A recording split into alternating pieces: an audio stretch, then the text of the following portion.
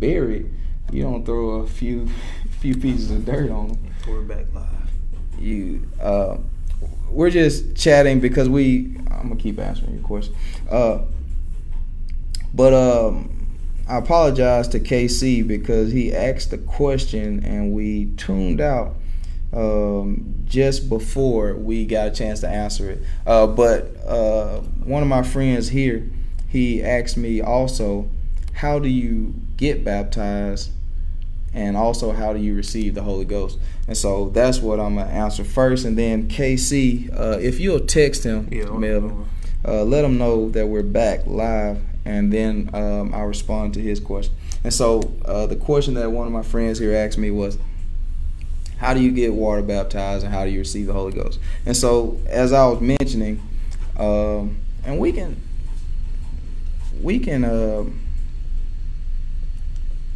can go to those scriptures actually. We can go to the book of Acts so we can see how one can happen before the other. So in the book of Acts, the 8th chapter. Really, my message one. So you text me. My bad. My message was in there. Okay.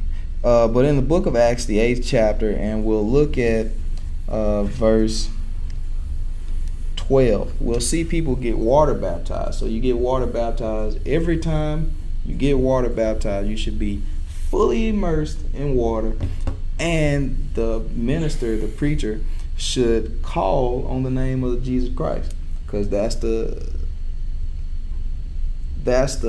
name that God is going to recognize. That's the name that the blood was shed. The name of Jesus Christ.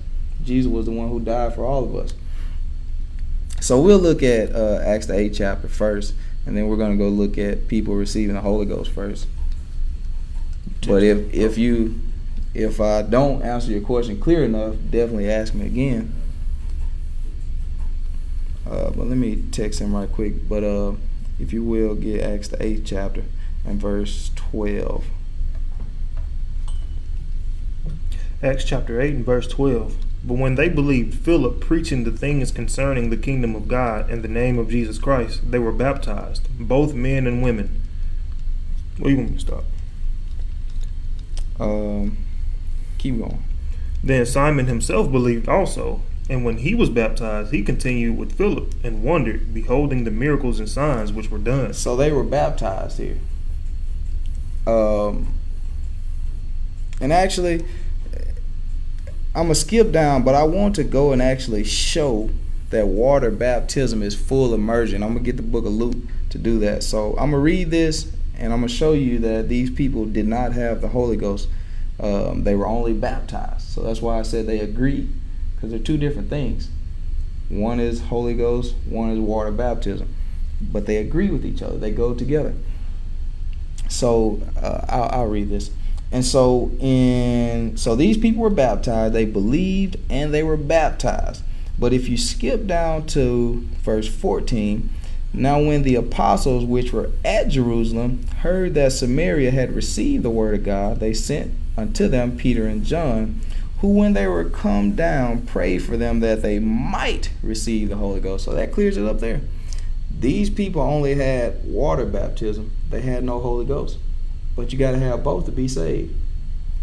So that's the reason Peter and John went down there and prayed for them so that they could receive it. So later on in the story, they did receive the Holy Ghost. So I'm going to go to the book of, actually I need to get the book of Matthew. Straight now. You text me. Yeah, I'll text KC. But Matthew, the 3rd chapter, we'll see how Jesus was baptized. And Jesus said he is the way. He's going to show us how we need to be baptized. So look at Matthew 3 and 16. Matthew chapter 3 and verse 16. And Jesus, when he was baptized, went up straightway out of the water. That's all we need to know. Jesus went to the Jordan River body of water, and the Bible says he went up straightway out of the water. So he had to be down underneath the water to come out of the water. So that's the only way we need to get baptized, is full immersion in the name of Jesus Christ. And so to answer your question about the Holy Ghost, so I hope that was plain. You get fully immersed, and when you get fully taken down, the person says, I baptize you in the name of Jesus Christ, or the name of the Lord Jesus, for the remission of sins, or something along those lines. So we'll move to Acts the 10th chapter, and we'll see people get the Holy Ghost with no baptism. Well, before they get baptism, excuse me. 44. While Peter yet spake these words, the Holy Ghost fell on all them which heard the word. And they of the circumcision which believed were astonished, as many as came with Peter, because that on the Gentiles also was poured out the gift of the Holy Ghost. For they heard them speak with tongues and magnify God. Then answered Peter, Can any man forbid water, that these should not be baptized which have received the Holy Ghost as well as we?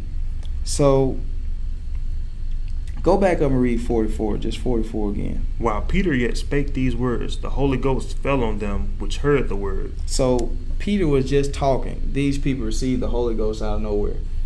They spoke in tongues. Same thing happened in Acts the 2nd chapter. If you've ever heard of speaking in tongues, you may have never heard of it. So whenever somebody receives the Holy Ghost for the first time, they will speak in tongues. I'll put it to you this way, because I was using the analogy of a baby. Getting the Holy Ghost and being baptized, Jesus calls it being born again, being born the second time, spiritually. So the natural birth, when you were born the first time, notice the baby was in water. That's why people say, oh, her water broke. So you had the water at the first birth. So now you got to have the water at the second birth. So now the tongue. When a baby is born, you know what that baby comes out doing? Crying, making all kinds of noises. That's nothing but representing the tongue. So when you're born again, the second time, you're always going to hear the tongue. There is going to be a tongue change. Let's get the book of Corinthians, the 14th chapter.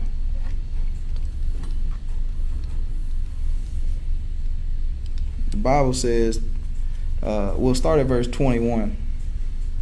Tongues is the sign to let you know. So if you have never had the sign, then you have not received it yet. Doesn't mean you can't get it, because God wants to give it. He wants people to get it. But we just can't fight him on it. I can't go around telling people I got something that I don't have. I can't go around telling people I got $1 million knowing Tony ain't got $1 million. I'm deceiving myself. So people will fight you on so many things, but they have not the truth. Look at we're in 1 Corinthians, the 14th chapter, in verse 21. In the law it is written, With men of other tongues and other lips will I speak unto this people, and yet for all that will they not hear me, saith the Lord. Wherefore tongues are for a sign. Tongues are a sign. God had this written in the Old Testament. He was going to use speaking in tongues to let us know we've been filled with the Spirit. See, he'd have to give us a supernatural sign. See, how else, if God says you need the Holy Ghost to be saved, so after you die, to determine where you live for eternity, if he says, Tony, you need the Holy Ghost. But what if I'm confused on if I ever got it? Would he not give us a universal sign that all of us would have had, so that we'd all know? So there'd be no question. There'd be no doubt about it. I can say, yes, I've had this thing happen to me before, so I know I got the Spirit of God. Or I can say, no, I have not had this happen, so I need to get it. Does that make sense? So God has given us a universal token, a universal indicator. It's just like, and I use this all the time, when a person, if you've ever used a computer or cell phone or anything, sometimes they have these little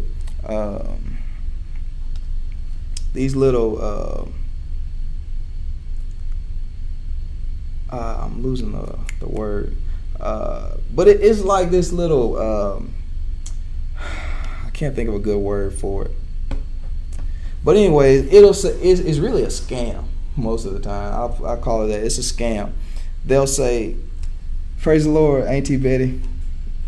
Good to see you. Thank you for tuning in." So, but there is a scam that'll pop up a lot of times if you're on the internet, and it'll say "winner, winner," flashing lights, big letters, bold. It'll have like confetti fall down. It might be balloons. It might have sounds. You know what I'm talking about? It's just so a lot of times you will have. It's like when you're on the phone and you're browsing the internet, sometimes a thing will pop up like as soon as you visit a website, and it'll be like, "Congratulations, you're the millionth visitor today. Yeah. You won this prize. Click here." And most of the time, well, really all the time, it's a scam. It's like a virus. So things like that. Yeah. You does that make more sense? Yeah. So that'll pop up. But if you ever notice, all of that stuff, the congratulations, winner, balloons, confetti falling down, none of that stuff is actually the prize. You ever thought about that? None of that's the prize. That's just to let you know you won a prize. Even though it's a scam. But they say, "Oh, you won a car." But they'll still have all that stuff going on the screen, the congratulations, the music, the balloons rising or whatever. Tongues is the same way. Tongues is not that brand new car. Tongues is not the car that you won. Tongues is that sign to let you know you won. Does that make sense? That's all tongues is for. But people have twisted the scriptures, and a lot of times people will argue with you about it, but that's what God said he was going to use tongues for. That's why Paul said in verse 22, he says tongues are for a sign. That's all it is. It's just a sign. It ain't nothing to be afraid of. It's just a sign. It's just to let you know. So let's go back, or go to Luke. We'll go to Luke 3:21.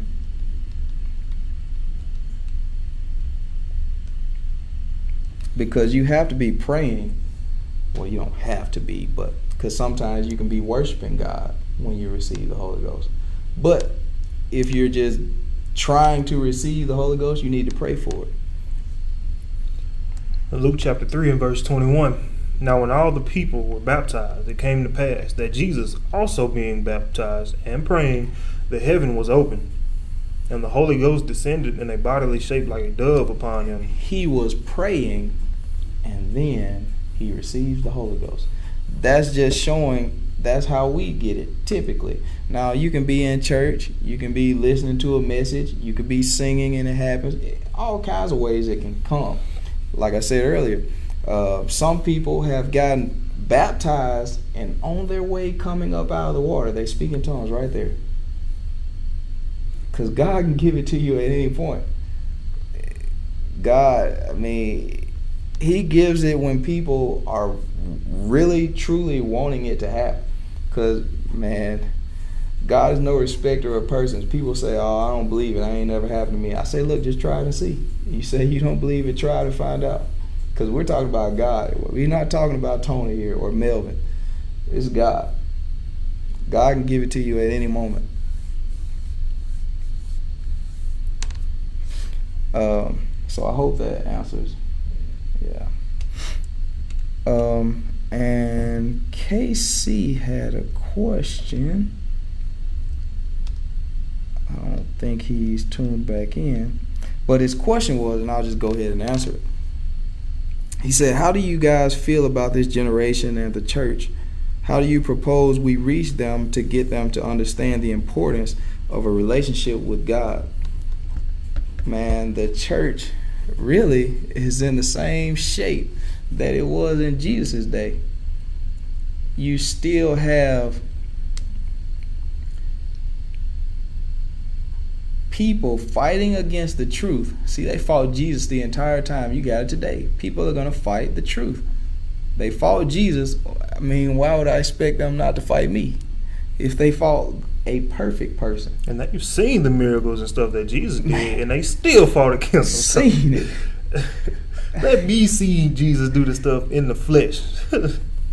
Man. But so they're still going to fight the truth today. So if you got somebody who's everybody's following, man, I don't know. I mean, I gotta check it out. I gotta make sure that what they're saying lines up with the scripture. Are they teaching about the water, the importance of water? Because everybody, even in Acts the 19th chapter, when Paul found some disciples, he found people that believed in God, followers. He asked them about the Holy Ghost and did they get baptized? That's what he asked them about. So if you are following somebody who that's not what they're asking, you got to reconsider, friend. You better reconsider.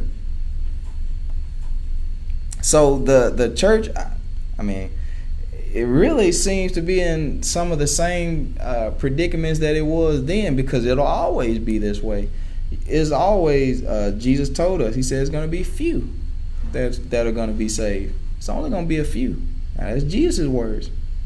He said it's going to be few that shall find life. Many are going to enter into destruction. So most of us are not trying to put any time in seeking God. We're not trying to find somebody and say, hey, what are these scriptures talking about? We're not trying to see, hey, I need to get into a Bible study somewhere. That's not our concern. And Jesus is still saying, you think you're saved. So the condition of the church is still, I mean, it seems to be still in the same situation, because most of us are just, quite frankly, not concerned with God. And I was in the same position. I mean, I'm no better than the next person. I was in the same position. I wasn't thinking about God. Yep. Man, not at all. Man, I'm like, man, who cares? And not that I was saying who cares about God, but I was without saying it, because I wouldn't put no effort into it. So, how do you propose we reach them to get them to understand the importance of a relationship with God? Man, it's shown through our actions. In Acts the 1st chapter, it says all that Jesus began to both do and teach. He did something for people. That's when people really began to listen to him. When they seen, oh, this man cares about me. Oh, he's fed us. Oh, he's healed us. He's come way over here to see me. He did this for me. He did that for me. That's when you can get somebody, you're more likely to get someone to listen to your words. When they see, man, this person really cares. This person isn't after my money. So when we truly begin to love people, then people will say, I don't know, that person, they might actually know what they're talking about. They might actually be on to something, because I see how they live. Now, if I'm running around beating people and stealing from folks all the time, man, who's going to listen to me? Oh, he called himself a preacher. Who's going to listen to me? So when we clean up our act, other people will then look at us. You can be just a member in the church. A lot of people have turned from so many churches because you have people in there that are conducting themselves in manners that, man, Jesus would be so sad about. And he is. He's so disappointed in people, because we're still doing everything he said not to do. And it can truly affect some people. It can truly cause other people to leave churches and say, I don't want to be a part of no church. Because I see how them folks live. They hypocrites.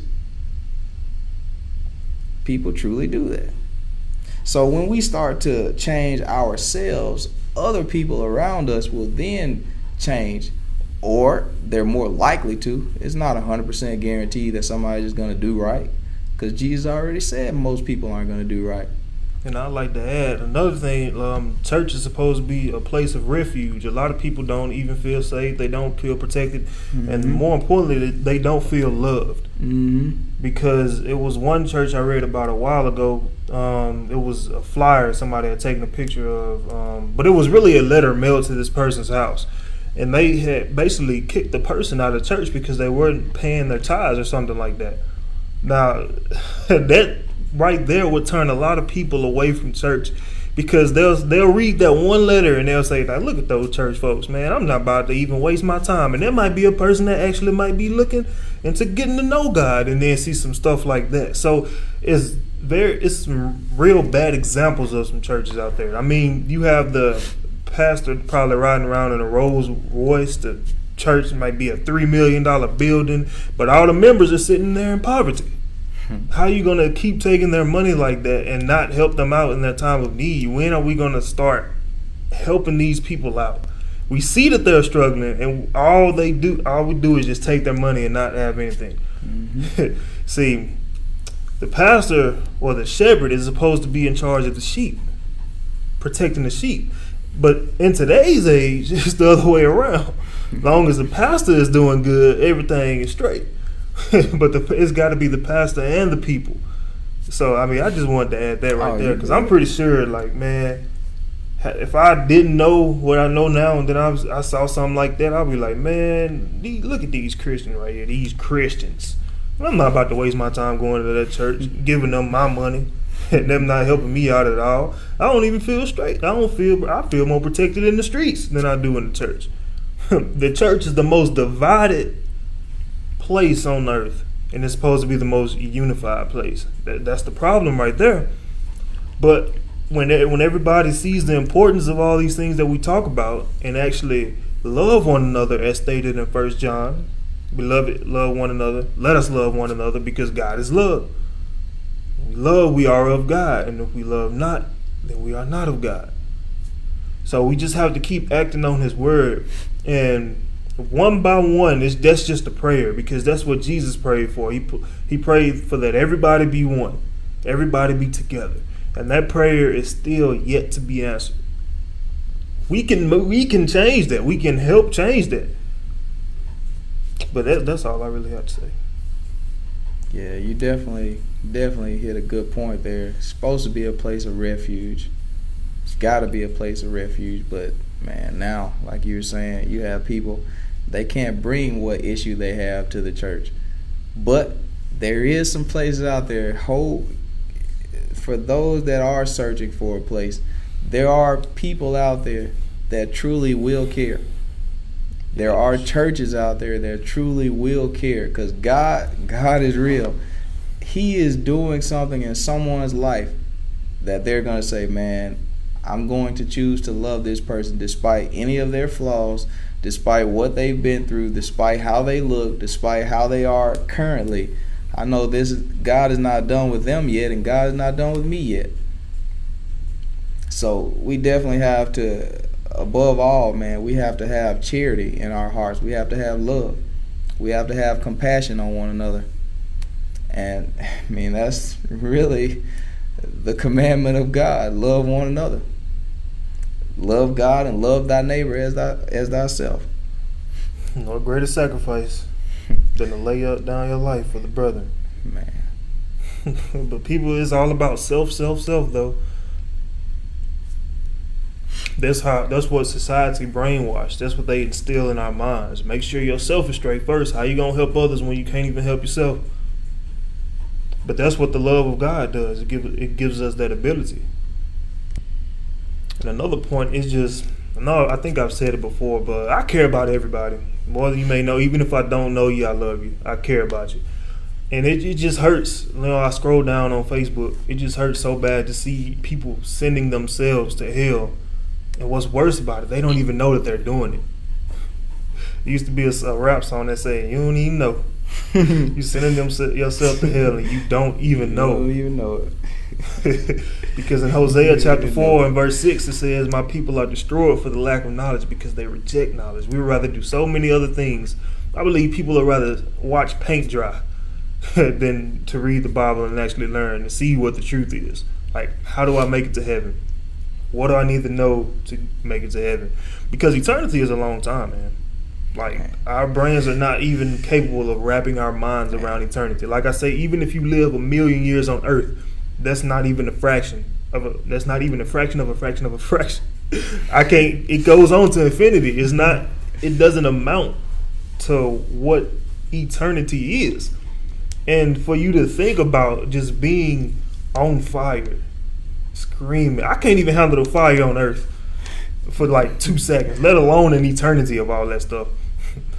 And just knowing you'll be down there, because I don't know if y'all know this, but you'll be able to see heaven from hell. You'll see up there. And you'll see like the joy that you'll never get to experience for eternity. I mean, I don't know, like, you just can't wrap your mind around it. And to know that some people, that like the very people that you care about are going to be there.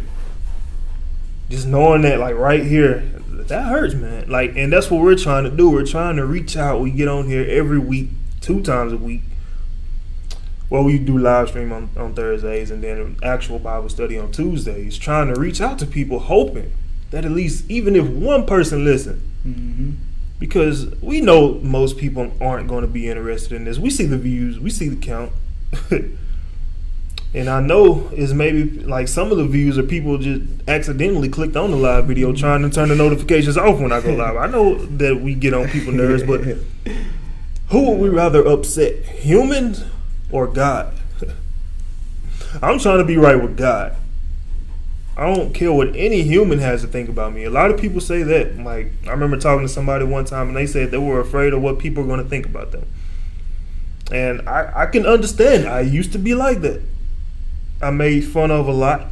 So I always tried to present myself to where other people would like me. But I had to flip the switch on that. Like, I had to make sure that God, that I'm right with God. Because I don't care what people will have to say. Oh, you wasn't. Oh, your line ain't straight. You got big ears. All that stuff they used to say to me, and that stuff used to bother me. But now I could not possibly care any less. It doesn't faze me at all. What phases me is God's opinion, because that's the only opinion that I'm worried about. And at the end of Acts chapter 5, they said, we'd rather please God than man. We'd rather obey God than man. Mm-hmm. If somebody is telling you to do what God said don't do it. That's simple. Because in a verse in Matthew it says, "Don't fear the man that can kill the body. Fear him who can kill the body and the soul in hell." Mm-hmm. They can do whatever they want to this body, because I know that this soul is going to be in heaven. It's going to one day be in paradise. But see, a lot of people are going to hang on to these earthly things that we're going to lose anyway. They're going to hang on to other people's opinion. See, it was a song I heard, and one line I really did like. It says, "I don't care about your image or your Facebook likes. All I care about is what your faith looks like." And I really like that.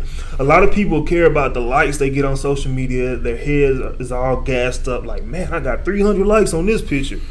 Man, if only people knew the reason why they were liking those pictures. Not saying that they, like, every single person that like a picture don't love you, but I can say this: they don't love you the way that God loves you. God's love cannot be superseded. It's the top of the totem pole, and He's trying to give us that love. We have to get it. We have to do what He said. We have to love Him back. And when we love Him back, there's a scripture that says, Jesus said, "If you love me, keep my commandments. Do what I say. Why call me Lord, Lord, and do not the things that I say?" I mean, I see it daily. People have Philippians 4:13 written I can do all things through Christ who strengthens me. But you ask them to read the Bible and let's have a Bible study. Oh, something always comes up. Look at the time. Man, bruh. My throat scratching. They always have excuses. There's a place in John, I believe, one of the Gospels, where a man was preparing a supper, and it says it bade many. That means he invited many. And then this word goes on to say, and at one consent, they each began to make excuses of why they couldn't be there. All things were ready. Everything was ready. All the people had to do was come. That's the same thing with God. All the things are ready. We're not waiting on God. He's waiting on us to come to Him. If we can stop making excuses and get our act lined up with what God wants us to do. Like I said, I see it. We wear the chains. We even get scripture tattooed on us. We have scripture, John 3:16, Philippians 4:13, with God all things are possible. But when are we actually going to start not only looking at that scripture, but looking at all the scriptures? All scripture is inspired by the word of God. Well, all scripture is inspired by God. Not just one. We can't just look at one. If I believe that I have to get the Holy Ghost, but don't believe that I get baptized, then my whole faith is invalid. If I believe that I need to get baptized, and I don't believe that I need to get the Holy Ghost, my faith is invalid. Don't work. If I love one person, if I love Tony, but I don't like the other guy, don't work. Faith is invalid. Don't work. We must love everybody. We must take the whole book of the Bible as in consideration. Yes, into consideration. Yes, the words in red are very important. It's written in blood because Jesus said it. But not only the words in red, words in black and the words in white too. Depending on how your Bible is set up. All scripture is inspired by God. When people say they don't want to follow the Bible because it's written by man, there is no way that man can make these verses fit together the way that they can on their own. It's inspired by God. And you will know that too. You watching right now. I see, well, I don't see, but I see you watching. If you take the time to look at the scripture, let's stop putting God on the back burner. Let's make Him our prioritized mission to learn what He is actually saying. But we have to take the first steps. What are the first steps? Get baptized. Water baptized. Get the Holy Ghost. Then He will open up our understanding more to where we can see things, and we will see the severity of these things that we just need to follow the Word of God. But yeah, the reason why we started up another live stream is as soon as we turned off the first one of our friends asked a question about our generation and how we think that we can get people to see and actually understand the severity of God, because it's just such an afterthought in today's and always it's just been such an afterthought. I remember the Apostle Paul said Jesus could come back at any time, and that was 2,000 years ago. And if he's feeling like that back then, how much more serious is it now? I know you got something. What you got? You said a word, generation, and it brought a scripture to my mind. I want to get, and I'm not going to talk long on this because we already been talking for a long time, but in Proverbs, the 30th chapter, verse 12, see, God, man, God already seen somebody out there wanting to fight water baptism. He knew it was going to be a great struggle. Let's look at Proverbs 30 and 12. See, this is for those that are fighting water baptism. Proverbs chapter 30 and verse 12. There is a generation that are pure in their own eyes, and yet is not washed from their filthiness. That's us right now. People are pure in their own eyes. They say, man, I'm good. Yep. I got nothing to worry about. And yet is not washed. And yet is not washed. In Acts, the 22nd chapter, in verse 19, he said, arise and be baptized and wash. He said, wash away your sins. The man here, he says, look, Solomon says here, this generation is not washed. Ananias told Paul to arise, be baptized, and wash away your sins. Solomon said, it's a generation coming. They gonna say they good. They gonna say, I don't need no water baptism, I'm good. I'm already pure. I'm already clean. Solomon said, look, they still ain't washed. They ain't washed away they sin. They still got that sin carrying it around. Man, it's another scripture, which I'm pretty sure you know about it, is in Acts chapter 2. And it's dealing with that word generation again. Like, as we see from, we all read verse 36, 37, 38. And a lot of people say that was just for the people back then. You only need to get baptized. That was something that man made up back then. We don't need it now. But in verse 39, we see, for the promise is unto you. And in chapter 1 of Acts, we found out what the promise is, the Holy Ghost. For the promise is unto you and to your children and to all that are far off, even as many as the Lord our God shall call. And then Peter continues to say, and with many other words did he testify and exhort, saying, save yourselves from this untoward generation, this crooked generation. That's still us today. When will we as a generation get right with God? When will we wake up? Paul said it's high time. We'll wake out of our sleep. A lot of people like to say, you sleeping on him, y'all sleeping on God. We gonna need the man that we sleeping on. In the hard times, who are we running to? We run into God. But as soon as everything turns back around and gets straight, we'll be like, oh, thanks, God, and shoot the guns at him. I'm out. I'll see you next month when my life falls apart again. But, I mean, God's not going to accept that, though. Save yourselves from this untoward generation, this crooked generation, man. It's such an evil. Like James told us, the God of this world, which is the devil. The devil has blinded so many people. What were you saying? I just want to add that one verse in there. I said what I was going to say. I mean, that be it. I mean, did you have anything else? We appreciate you staying here with us. Yeah, for sure. This entire time. We appreciate you. Let me give it a couple seconds just to make sure. Wait, this says 2 comments. Why am I not seeing the comments? Am I in quiet mode? Okay, now I see it. Sharon says guilty. I'm not sure at what point you were saying guilty to. I'm just now seeing the comments. And you said amen. Again, I'm not sure at what point there that is in. Mine was doing that too, though. It was acting weird. I'm not sure why I'm not seeing your comments, Sharon, but if you have any questions. Sharon said, I'm just listening. I can talk a lot. You know that, Melvin. Come on with some questions. Because it just really excites me when people care about learning about God, because it's so rare these days. And what we're trying to do is, send a warning out to people. I remember in the days of Noah, I remember reading about in the days of Noah, where he was trying to tell the people that it was about to rain, and the people looked at him crazy, like, bro, it ain't never rained before. I'm not getting on that boat. It's the same thing today. We're trying to warn people, hey, get on this boat. It's not going to be like a physical ark or anything, but get on the boat, meaning get water baptized, get the Holy Ghost before it's too late, because many people are trying to run up here when that rain has already started, and at that time it's going to be too late, and it's going to be an eternity full of regret. And I don't want that for anybody. Like, I know a lot of people wish that, in true, people do a lot of horrible acts, and people say, man, I wish that person dies and goes to hell.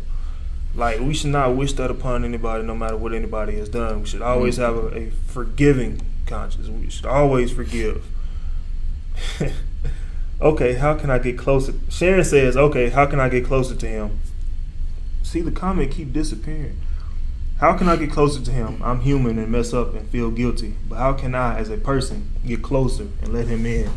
It's a verse in in Revelations that says, Behold, I stand at the door and knock, and if any man let me in, I will come into him, and he into me, and I will sup with him. Shane, you have to let him in. And the first steps to letting them in is what we've been talking about for the past couple of weeks or so. Baptism in Jesus' name, and getting the gift of the Holy Ghost. Man, it changes everything. And along with that, fasting and prayer helps tremendously. Like, I've done it too, and it helped me battle what my flesh wants. See, we're in this thing right here. Our flesh wants a lot of things that God say you shouldn't do. You shouldn't do. So when you fast, and the way that you fast is, I don't think we talked about fasting here yet. But the way that you fast is, set aside like a time. I'm not gonna eat. And to be clear, fasting is no food and no water for a certain amount of time. Maybe like soon as you wake up until you get off, or to 2 or 3 o'clock in the evening. It's just, of course, you're gonna feel hungry. It's gonna be hard, but it's supposed to be hard because you're getting control of your flesh. And when you get control of your flesh, you can do a lot of things. You're really powerful. But definitely do that. Get baptized in Jesus' name, not the Father, Son, Holy Ghost. If you have questions about that, my inbox is open. Tony's inbox is open if you have any questions about that, because there are many different beliefs when it comes to the correct way of baptism, the correct way to get baptized, and the correct way, just to get the Holy Ghost. A lot of people don't believe that you have it. That you have to do that, but we do.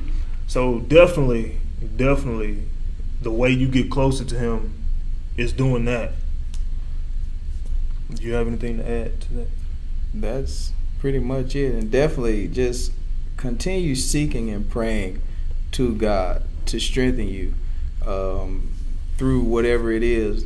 It's especially important that you at least acknowledge what it is that you have issues with, because so many people, they can't even do that. They say, I ain't got no problem. I'm just like everybody else. We love to look around and say, well, everybody else do it. Yeah, imagine when we get at Judgment Day and we tell God, well, God, everybody else doing it. He's like, yeah, well, all of them going to hell too. So going to hell, so we just can't sit around and look at it and say, well, everybody else was doing this, God, so that's why I did it. It's just not going to work. But so definitely, as Melvin has already mentioned, man, the Holy Ghost, he said, the Spirit will lead you into all truth. Having His Spirit does wonders. It will change things for you.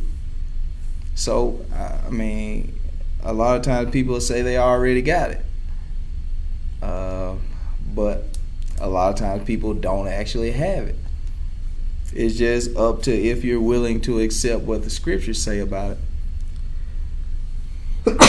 Bless you. Sharon has another question. I got baptized at about 9, maybe, but I only went to the front because the other kids were up there. To be honest, that's what we really do. We feel that peer pressure. Like, man, I don't want to be the only person to go up here to not go up here and get baptized. Mm-hmm. So my question to you, Sharon, would be: was it in the name of Jesus? And also, do you understand what it was for?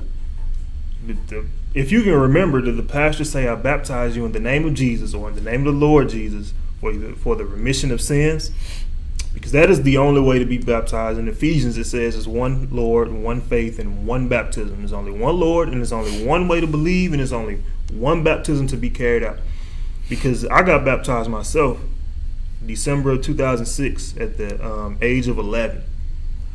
But I remember one night Tony brought to my attention the correct way to get baptized, and it was in the name of Jesus. And I didn't know that, and I especially didn't know what baptism was for when I was 11. And so when I found that out, I had to go get it redone. And yes, you can get baptized again, as we can point that out in Scripture too, where they got rebaptized. Because I didn't remember what the guy said. Like, I don't know if he said in the name of the Father, Son, Holy Ghost, or in the name of Jesus. But I understand the severity of it, even though the majority of the world doesn't. And I had to go get it redone just to be sure. Because if I know they hand out certificates sometime when you get baptized. I don't know what that certificate is if I got one, but I don't remember, and I definitely didn't know what it was for at the time, so I got rebaptized. Sharon says, I know who He is. I grew up in church, but sometimes I stay away, and God don't mind showing me that I need Him. The whole process and what was said. So what did He say? Unless I'm just reading that comment wrong. What did He say, huh? Wait, what did she say? I know who He is. I grew up in church, but sometimes I stray away, and God doesn't mind showing me that I need Him. the whole process and what was said. I remember my baptism,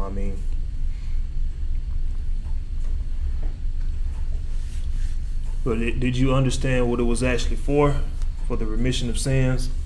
And once you do that, then you can get the gift of the Holy Ghost. And it won't be easy starting off, I can tell you that. But the more time you put into seeking God, yeah, you'll hear some stuff that you don't want to hear, but it'll turn out to be good news once you actually continue to seek Him, because it says, seek ye first the kingdom of God and His righteousness. But yeah, like Melvin was saying, that's definitely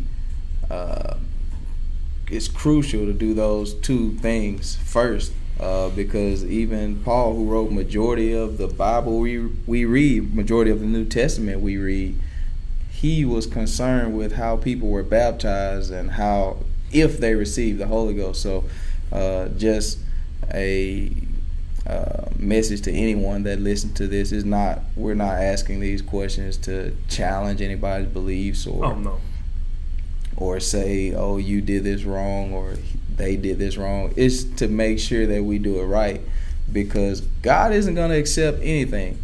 And even though as people sometimes we do things out of a good intention, but if it was not the way God told us to do it, He's not going to accept it.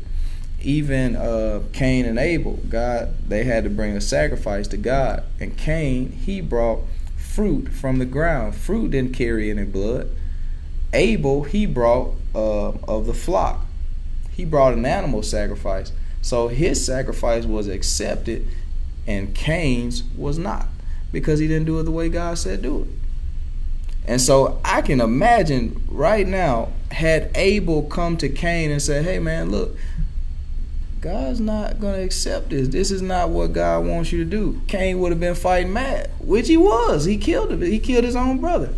And so I pray that everyone that hears anything we have to say, that they're willing to come as a little child. They're willing to humble themselves. They're willing to say, man, you know what? You're actually right. And I need to do this again, or I need to go check this out and make sure I did do it right. I need to make sure that I do have the Holy Ghost. Right. But like Tony was saying, when we ask, have you been baptized? Have you gotten the Holy Ghost? Is not, like he said, it's not to challenge anybody. But if we take a look at Acts chapter 19, we have, and it came to pass that while Apollos was at Corinth, Paul, having passed through the upper coast, came to Ephesus. Corinth is, of course, the church of Corinthians, and Ephesus is the church of Ephesians. And they said he found certain disciples. See, a disciple is nothing but a follower of God. So, of course, they believed in God, but just that believing is not enough. It's something else that we must do. So in verse 2, he said unto them, have you received the Holy Ghost since ye believe? And that's what a pastor should do at a church. He should make sure that all of the people have the Holy Ghost and be baptized, because if he's a true God-ordained pastor, then he knows the severity of being baptized, water baptized in the name of Jesus and getting the gift of the Holy Ghost. So he should be asking these things to make sure that they are aligned with God's word, because that is his job. That is why he's sent here to do it. And so he said unto them, have ye received the Holy Ghost since ye believed? And they said unto him, we have not so much as heard whether there be any Holy Ghost. They believed in God. If they haven't even heard that there was such thing as Holy Ghost. So the next question that was asked, and he said unto them, unto what then were ye baptized? How at least were you baptized, since you don't have the Holy Ghost? And they said unto John's baptism. So right here we see that somebody being baptized first, and now they're going to have to get rebaptized.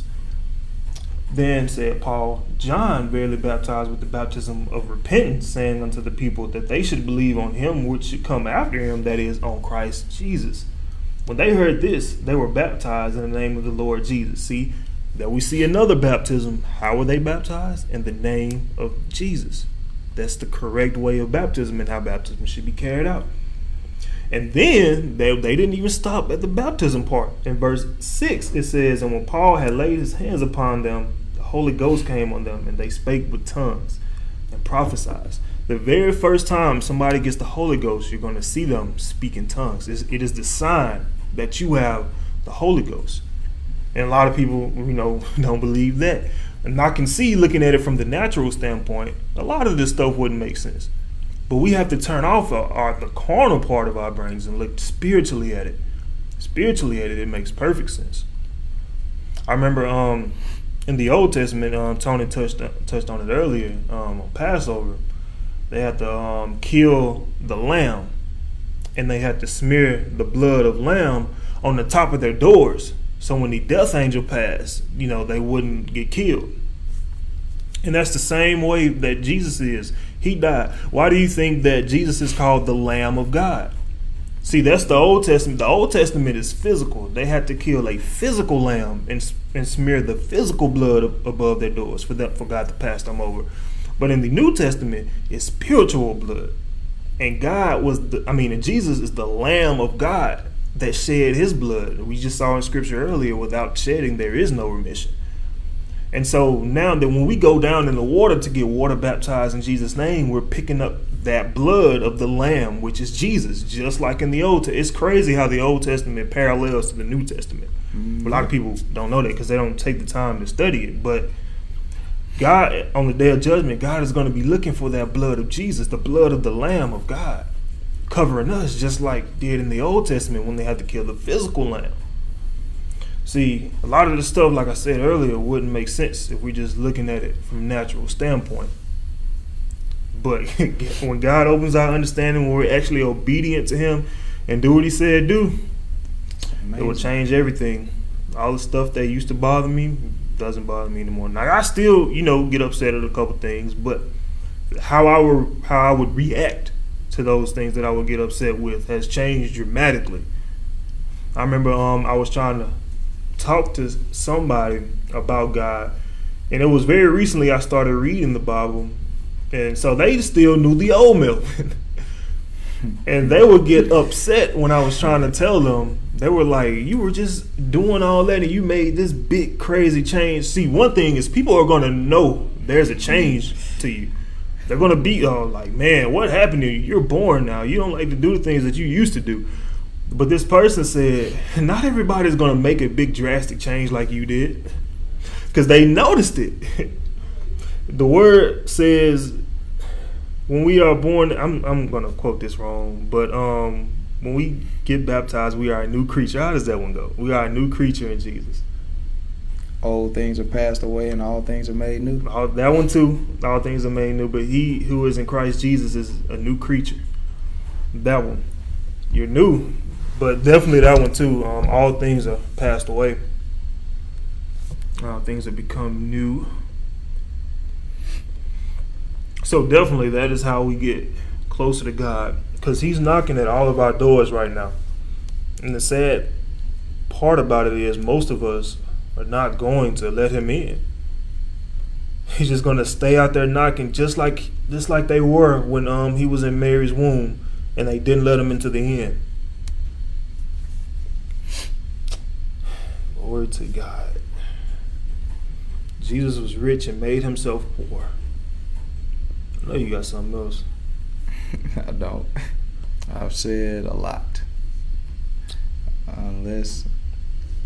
Unless anybody has a question, I don't have anything. Yeah, but I'm glad Casey asked that question for us to get back on live and answer some more questions. I'm very appreciative that Sharon, thank you for coming out and asking more questions too, because this is what really excites me. Like Tony was saying earlier, this young lady said, Tony, don't get mad at me for asking why 50 million times.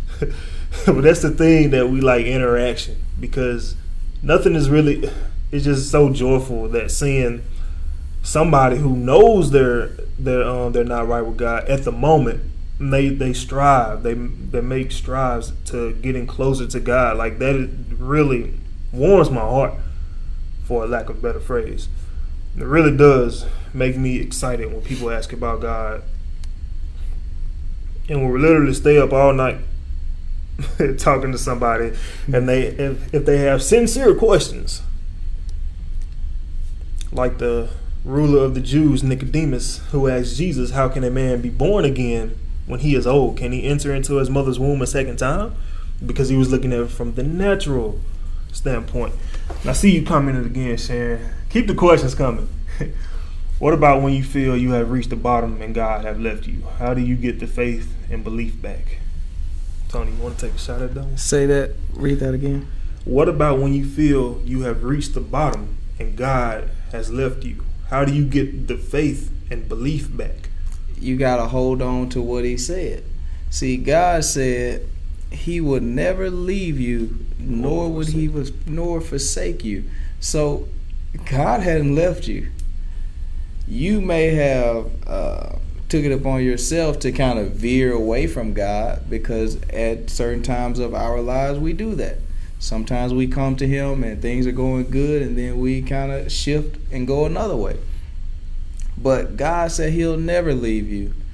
And he's offering the Holy Ghost, and he said the Comforter is going to abide with you forever. So once we receive his Spirit, it's always going to be there. You're never alone with God. Never. But a lot of times the devil can infiltrate our minds and have us thinking that, man, God isn't here. I feel so alone. That's nothing but a feeling. Because if you stay in his word, if you stay sharpening yourself with the scripture, you'll see that, man, God is here. God cares too much about you to leave you. He cares way too much. You are the reason that Jesus Christ came here and died for you.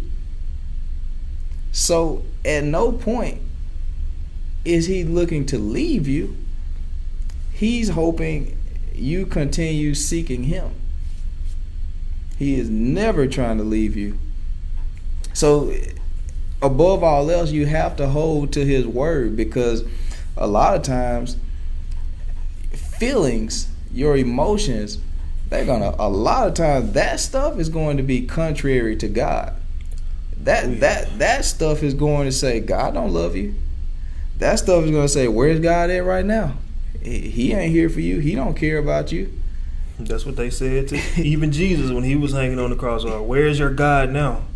All of that stuff is going to come against you. But if you hold to his word, they that endure to the end shall be saved. If you hold on to his word, man, he's going to show you he was always there. See, I was talking to another person about this. God was the one who just gave you the strength to even type that message. That was God. God is the one who's pumping oxygen into your lungs right now. Your lungs could have collapsed. That's God. God is the one who allowed you to blink, and I know you just blinked. I know you did, because your eyes are open. God was the one that allowed you the strength to even blink. That's God. He could have made your vision get blurry. You could have went blind a minute ago. That's God. God hadn't left you. It's just sometimes circumstances around us make us think, man, I feel like God is nowhere to be found. Circumstances do that. Circumstances will push us to think that. But see, it's just like, it's just like when sometimes we start looking in the wrong places. Sometimes instead of keeping our eyes on Christ, we start to look at how the circumstances look. See, when Jesus walked out to his disciples, he walked on water. They thought the man was a spirit, thought he was a ghost. Yeah. Jesus walked out there. Peter said, Lord, if it's you, let me come out to you. Let me walk on water to you. So Jesus allowed him to do that. And so Peter is now walking on water. And if you go back and read the story, Peter is going to start looking at the waves. Yeah. He starts looking around. Man, the wind's getting loud. Oh, man, what's going on around me? And at that moment, Peter began to sink. See, he took his eyes off of Christ and started looking at how the surrounding looked, how things around him seemed to be man, you can't do this, Peter. What are you out here doing? And that's how we are sometimes. A lot of times we'll stop looking at Christ. Sometimes we'll start seeking him like as never before. But then somehow, man, somebody takes your attention off him. Somebody say, hey, man, look, I got this new show. This is all I want you to do. Let's watch this show together. Right. So we spend every single second of our free time looking at this TV show now. So sometimes somebody said, look, there's this new thing out now. It said, it's this new game. You got to play this new game. So we spend every second of our time playing this new game. So many things can keep our attention off Christ. And so when we do that, we're subject to these feelings, subject to thinking, man, Christ ain't even here now. See, Jesus was still standing right there in front of Peter. But now, and I'm not saying he thought this, but now that thought can come in, man, where is Jesus at though? Whoa, I'm dying. Jesus, save us. Even when Jesus was asleep under the ship, they said, Master, we perish, save us. See, a lot of times he's already there. A lot of times, but we're looking at the circumstance and thinking, oh, he's not here. I don't know how I'm going to survive. God is always there, though, because he loves you too much. He's just trying to strengthen us a lot of times and elevate our minds. But so definitely, we just got to keep praying. And again, I don't know if you have the Holy Ghost or not, but if you do not, or if you don't even know you have it, definitely find out. Ask some questions on it, find out, because that is a vital aspect. It's vital. It is extremely vital. A lot of times when you go to the doctor, they want to check your vital signs.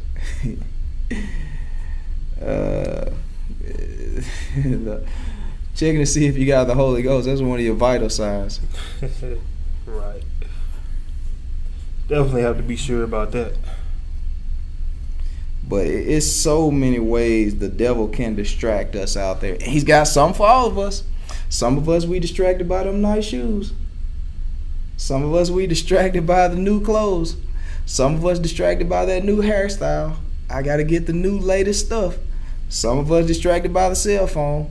Some of us distracted by the boyfriend, the girl, the female. It's so many things we can be distracted by. Guys, the devil's got something for all of us. I'm not saying it's something wrong with everything I'm even naming. I'm just saying a lot of times that takes our attention away from God. And we won't even desire to ever have a Bible study. We like, Bible study. Man, I went to church one time already this week, and we had a good time. We sang and jumped, and then when the preacher got up, I almost fell asleep. And Shannon says, I get the Holy Ghost when I sing them solos at church and God takes over. Well, the Holy Ghost, God wants the Holy Ghost. He wants to give it to you to dwell in you forever. Not just when you sing or not when you just pray. He's desiring for it to be with you always. Yeah. So, and like I said, I don't know if you have it, but I'll put it to you this way. A lot of times you can go to church and you can feel the presence of God there. I mean, people will be singing, jumping, hitting flips, falling over. People will be praising God and you can feel his presence. That happens a lot of times, but that does not mean I have the Holy Ghost just because I felt his presence. That just means I felt the Spirit in the atmosphere. But it is a difference when you actually receive his Spirit. That's completely different. Yeah. See, Jesus is the 12 or the 11, because Judas, he hung himself. But the 11, no doubt they felt the presence of God. If anybody felt it, would have been them. They watched this man heal people. They watched this man raise other people from the dead. They watched him raise even himself up. But if you notice, none of them had the Holy Ghost. Not a single one. Not until not until Acts the 2nd chapter is when they got the Holy Ghost. So that's why we bring this up, because we can do a lot of things and still not even have the Spirit of God. I mean, we can praise Him all the time and still not even have it. So that's why I brought that point up. Oh, but I went to the Acts chapter 1 because Tony had said they were around this man for 3 or 3.5 years. Of course, they felt His presence, but they had yet to have the Holy Ghost. Sharon says, well, that makes sense breaking it down like that, Tony. I didn't realize there was a difference between the Holy Ghost and the Holy Spirit. Well, no, I wasn't trying to say that. But I think you did get the gist of what I was saying. There's a difference between feeling the Holy Ghost versus having the Holy Ghost living inside of you, dwelling inside of you. There is a difference. You can take a drunk man off of the side of the street. He could have been drunk for however long, but somebody can take him off the street, put him in a church. The environment was so good. He said, man, I felt good in here. I really did feel God today. Mm-hmm. Man can easily say that. And the man, I couldn't say the man was lying either, because God's presence can't be felt by anybody. But that does not mean that man has the Holy Ghost. So there is definitely a difference between feeling something versus having something inside of you. See, I can, and I'll put it this way. For a lack of a better example, I can feel. Matter of fact, I'll put it to you this way. You can take a bottle of alcohol, you can take a bottle of vodka, pour it on my arm. I can feel that bottle of vodka on my arm, but that bottle of vodka is not inside of me. I have not consumed that inside of me. So that's what I mean by you can feel it, because sure enough, I can feel it if you pour it on my arm, but it's a whole different thing when you pour it inside of me. Now I'm going to act different. That's a completely different thing there. That's what happens when you get the Holy Ghost. It's going to make you you got a different act on you now. And Courtney Malone, Short Court says, so it kind of like you got happy, like when you sing the songs or when you in the atmosphere feeling God's presence. Yeah, I mean, it's a good feeling. But at the same time, like Tony was saying, it's not actually inside of me. So, I mean, the Holy Ghost is called the Holy Spirit as well. Those terms are used interchangeably. We weren't trying to make it seem like it was a difference between those two. But he just said it's a difference between feeling it and actually receiving it. Mm-hmm. Glory to God. And Sharon says, well, I don't think it's inside of me yet then. Now you can get it. You can get it. God's trying to give it to anybody willing to receive His Spirit. He said He's standing at the door knocking. Yeah. Only you can let Him in. See, just like that bottle of vodka, it's standing right there on the table. It's up to you to decide to put that vodka in, though. We're not encouraging that you do that. No. Definitely not. But I'm just using that as an example. Right. It cannot work on you unless it's inside of you. So God's Spirit, His Holy Ghost, it cannot work on your body unless you allow it to consume you, allow it to be inside of you. Yeah. So go ahead. But I was just gonna say, if you have not received it, definitely talk to us after, for sure. Message Melvin or me or whatever.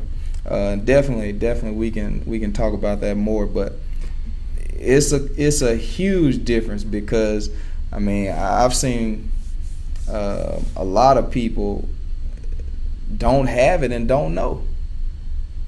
or don't have it and they think they do. And man, it's a dangerous thing to think you have something that you actually don't. Imagine if I were walking around thinking I had the latest form hepatitis B, but I don't have it. I mean, that is a huge difference. It is a huge difference. But I really appreciate you bringing that up. I don't know, see if she might have said something else. I don't think so. Okay. I don't think it's inside of me yet. But definitely you can get it. I mean, it doesn't matter where or what time. There's no set time. Like the person, like the eunuch, when he was talking to Philip and said, hey, there's water right here. Like, what doth hinder me? Meaning, what's stopping me from getting baptized? Like, nothing's stopping you from receiving the Holy Spirit either. We just have to be willing to let it inside of us and take over. Because from the get-go, our flesh is in control. But we have to put our flesh aside because our feelings, and I know we all know this too well, our feelings will get us in a lot of trouble. Because our feelings will have us feeling a certain type of way. Like, man, God didn't say that. There's no way this can be true. When in fact it is. But we're listening to our emotions rather than listening to the Word of God.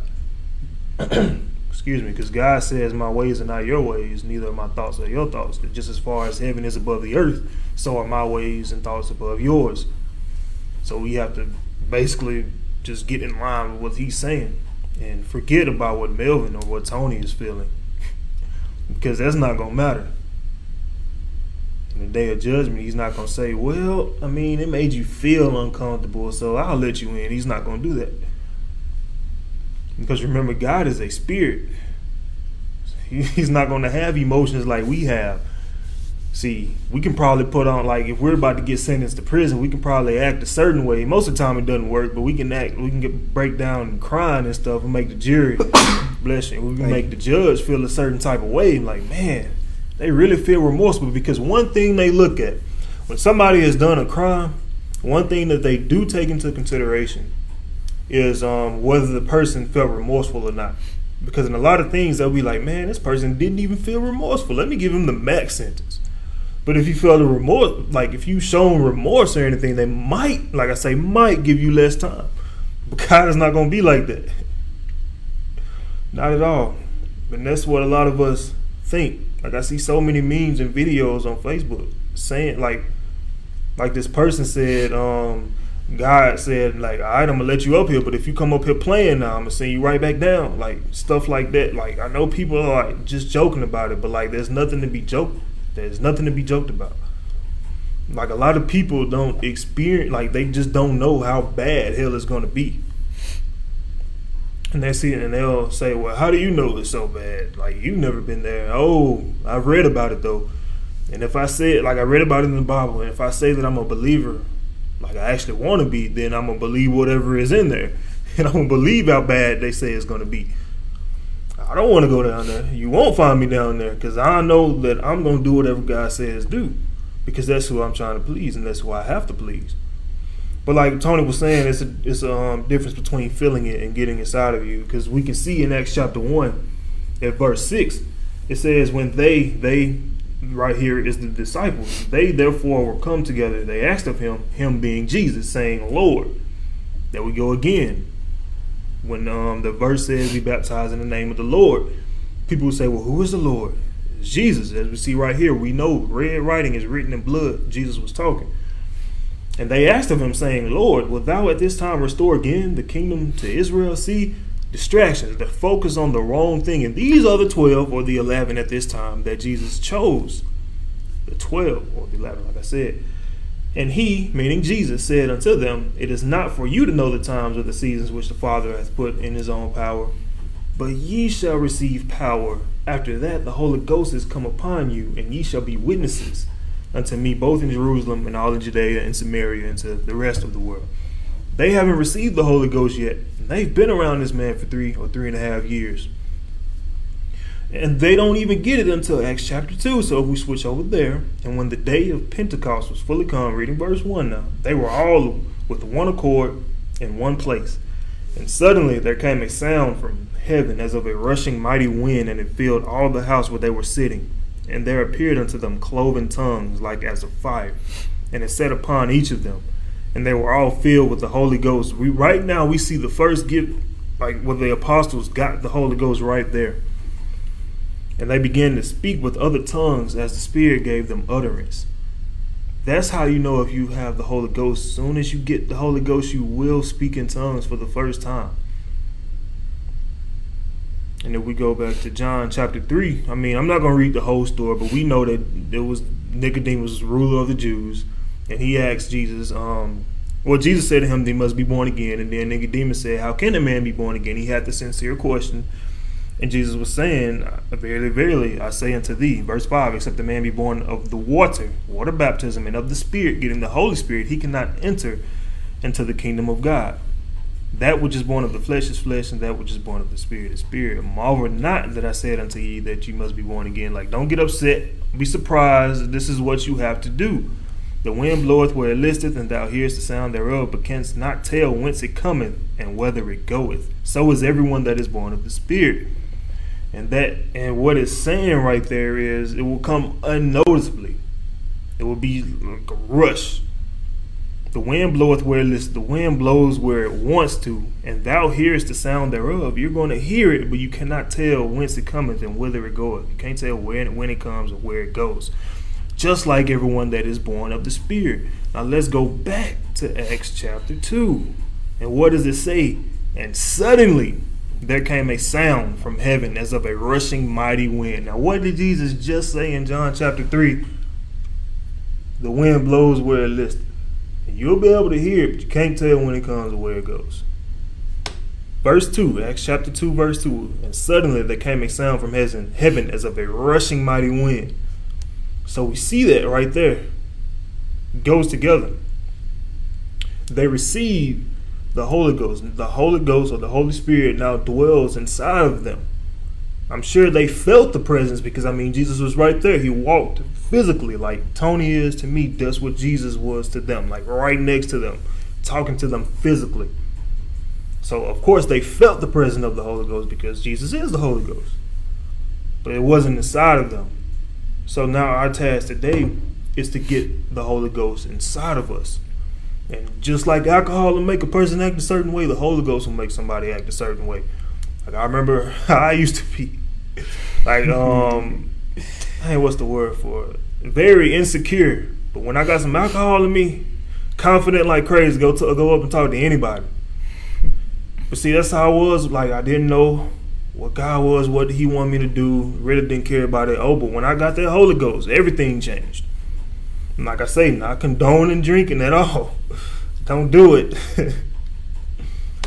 But we definitely have to get the Holy Ghost inside of us. And Sharon, I know you have more questions.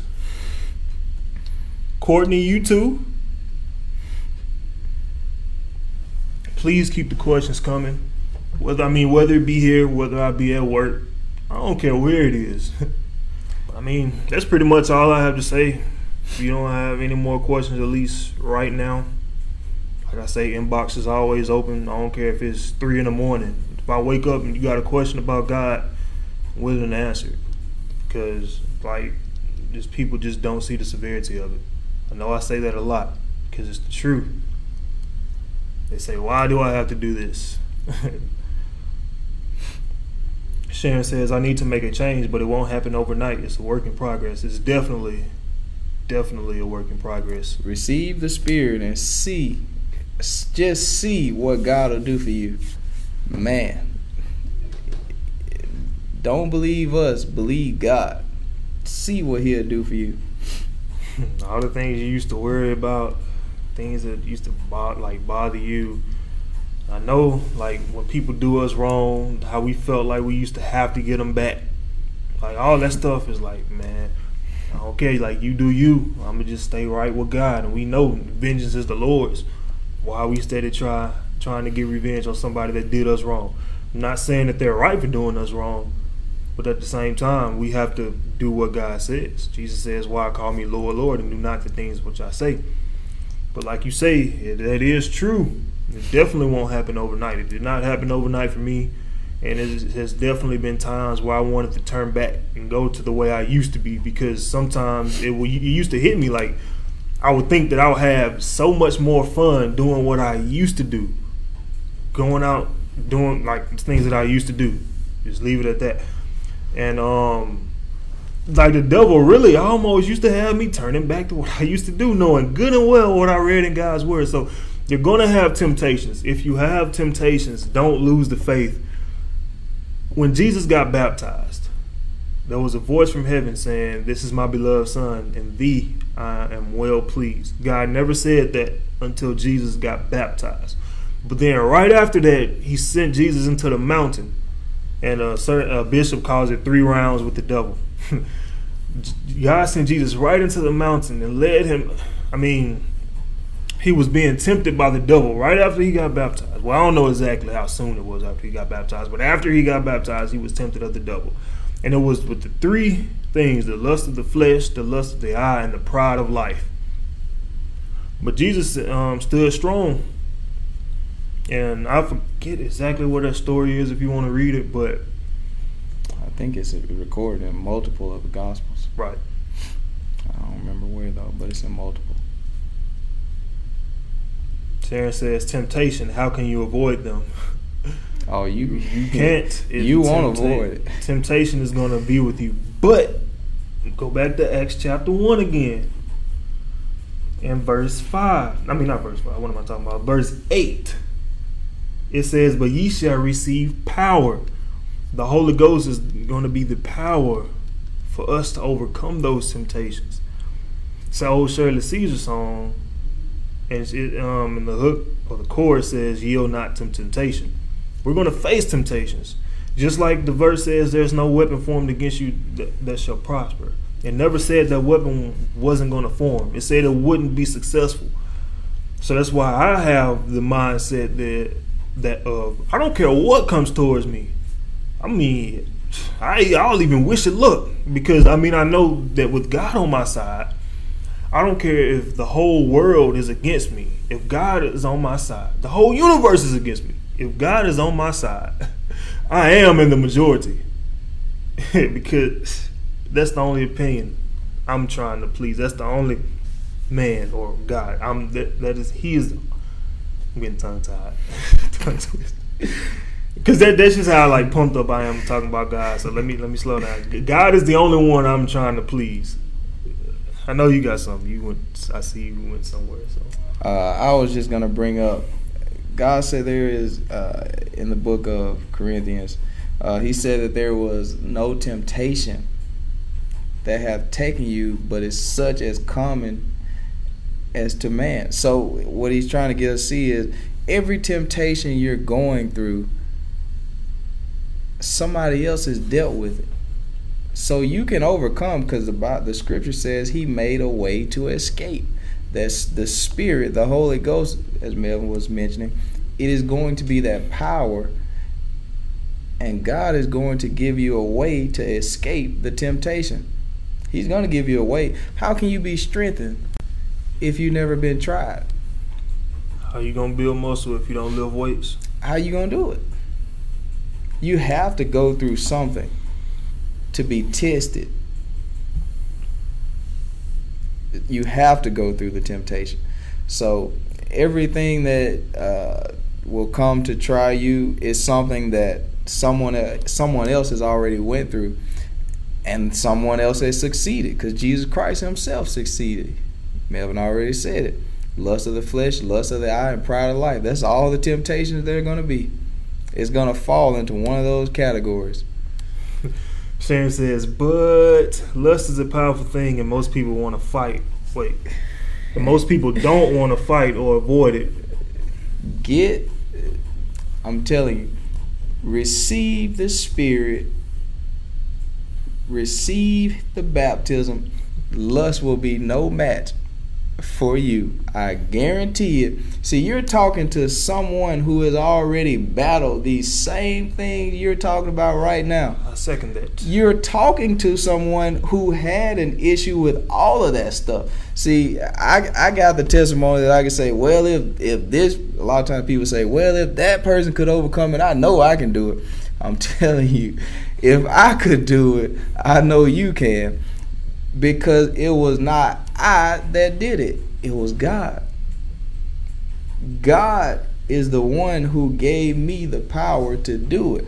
But now you're going to have to do it the way he says do it. So sometimes people think they can do it without getting the Spirit. It's not going to work. People say, I can do it without getting baptized. It's just not going to work, because this is how God said do it. This is the only way. So I don't care if your problem is lust of whether it's material things, or lust of I want this person or I want that person. I don't care what kind of lust it is. I don't care if you have a pride issue. God, he's made a way to escape all of that. Every single issue. Because Jesus already defeated it. Victory is his. He's already defeated every single thing that you're struggling with, because the same stuff that you can say you've suffered from, somebody else can say they've overcome it. And the reason they did was because of God that's in them. That's the only way we're going to overcome it, is because of God. Because us without him, we're not strong enough. We're just not strong enough. So, in God, there are no buts. There is nothing too powerful for God. There is nothing too powerful for God.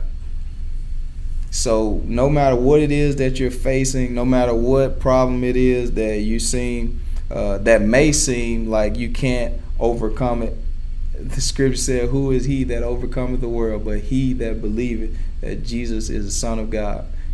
This is he that came by both blood and water.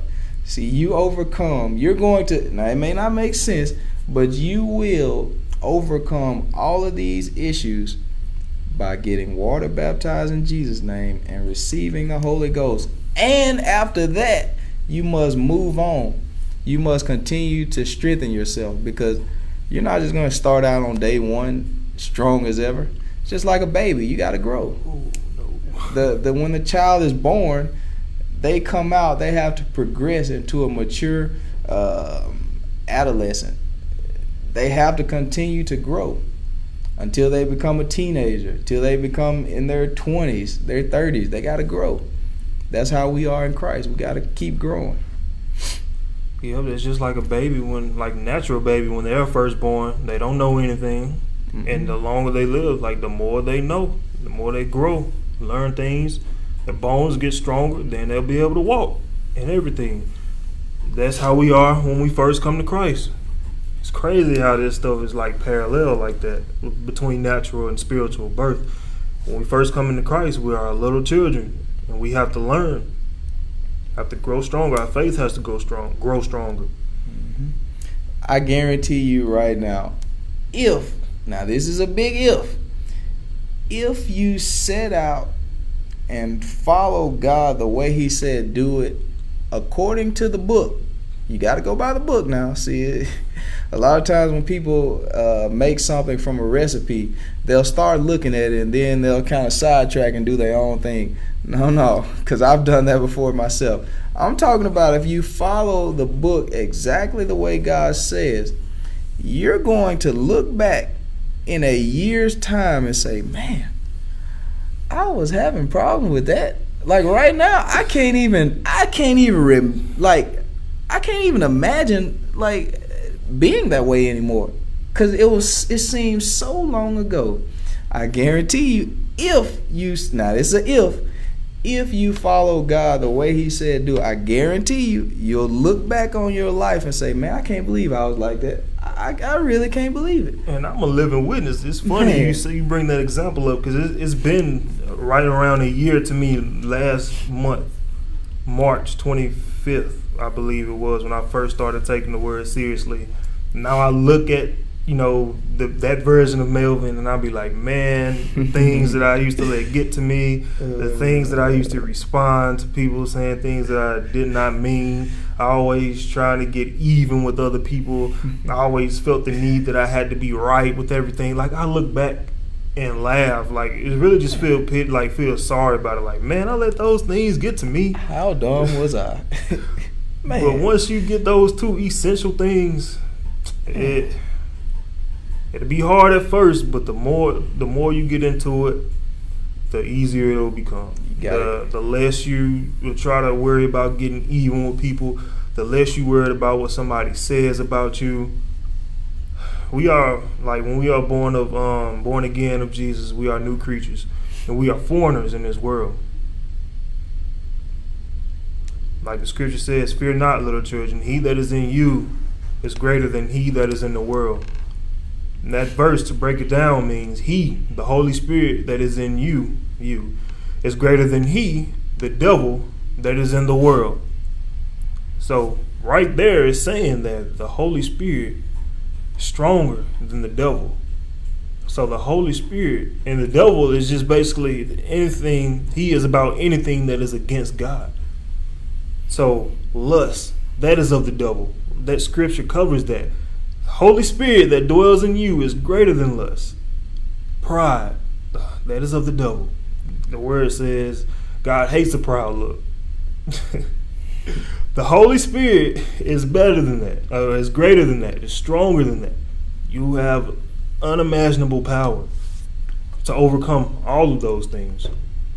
The name of God is above everything, and not just lust and pride and stuff like that. Sickness too.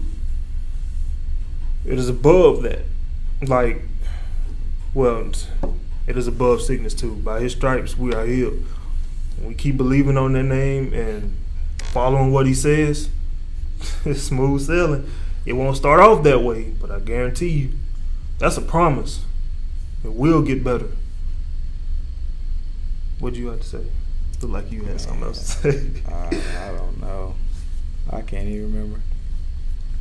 I hate when that happens, when I have something good to say and then totally lose my train of thought. It's alright. There's been a lot of good things said.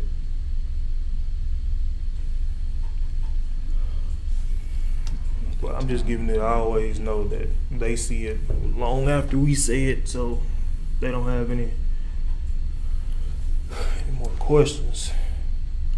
But Sharon, definitely, if you don't feel like you have the Holy Ghost, please come ask or come talk to Tony or me about it, because it's just so important. Sharon says you guys are awesome. Sharon, you are awesome for asking questions and being interactive. Yeah, God bless you. It is not us. It is definitely God. But it's all God. But you are awesome. Got nothing to do with us. But I'm going to have to blow up your guys' and please do. Sharon says I'm going to have to blow up your guys' inboxes. Please do. Come with every single question you have. That's what we're here for. And we're not going to answer just based on what we believe or our personal feelings. We're going to take you to these scriptures themselves and tell you, because that's what we want to do. We want to come straight from the Word of God. Like, man, I know I'm about to quote this wrong. What did Paul say? I'm not coming to you with enticing words or of man's knowledge, but I'm coming to you but from the knowledge of God, or something like that. I know I'm quoting that wrong. We want to come to you with the Word of God and not our own knowledge. You know how this scripture go. Why are you over there laughing? But Sharon, yeah, please blow up the inbox. Set it on fire. I mean, some stuff I'd rather ask in private to get a better and right understanding. Most definitely. Yeah, for sure. For sure. But definitely hit up the inboxes. We're about to get out of here, to get out of you guys' hair, because we've definitely been on longer than usual, which is not necessarily a bad thing because people have been asking questions. And even though KC never joined back in, our friend KC, he asked me. Oh, okay. He asked a question, and that what made us come back and start a whole new almost 2-hour live stream. And Sharon says, thank guys, and I'll talk to you soon. Good night. Good night, Sharon. Good night, Sharon. Thank you. Good night, 2 feet. And talk to you soon.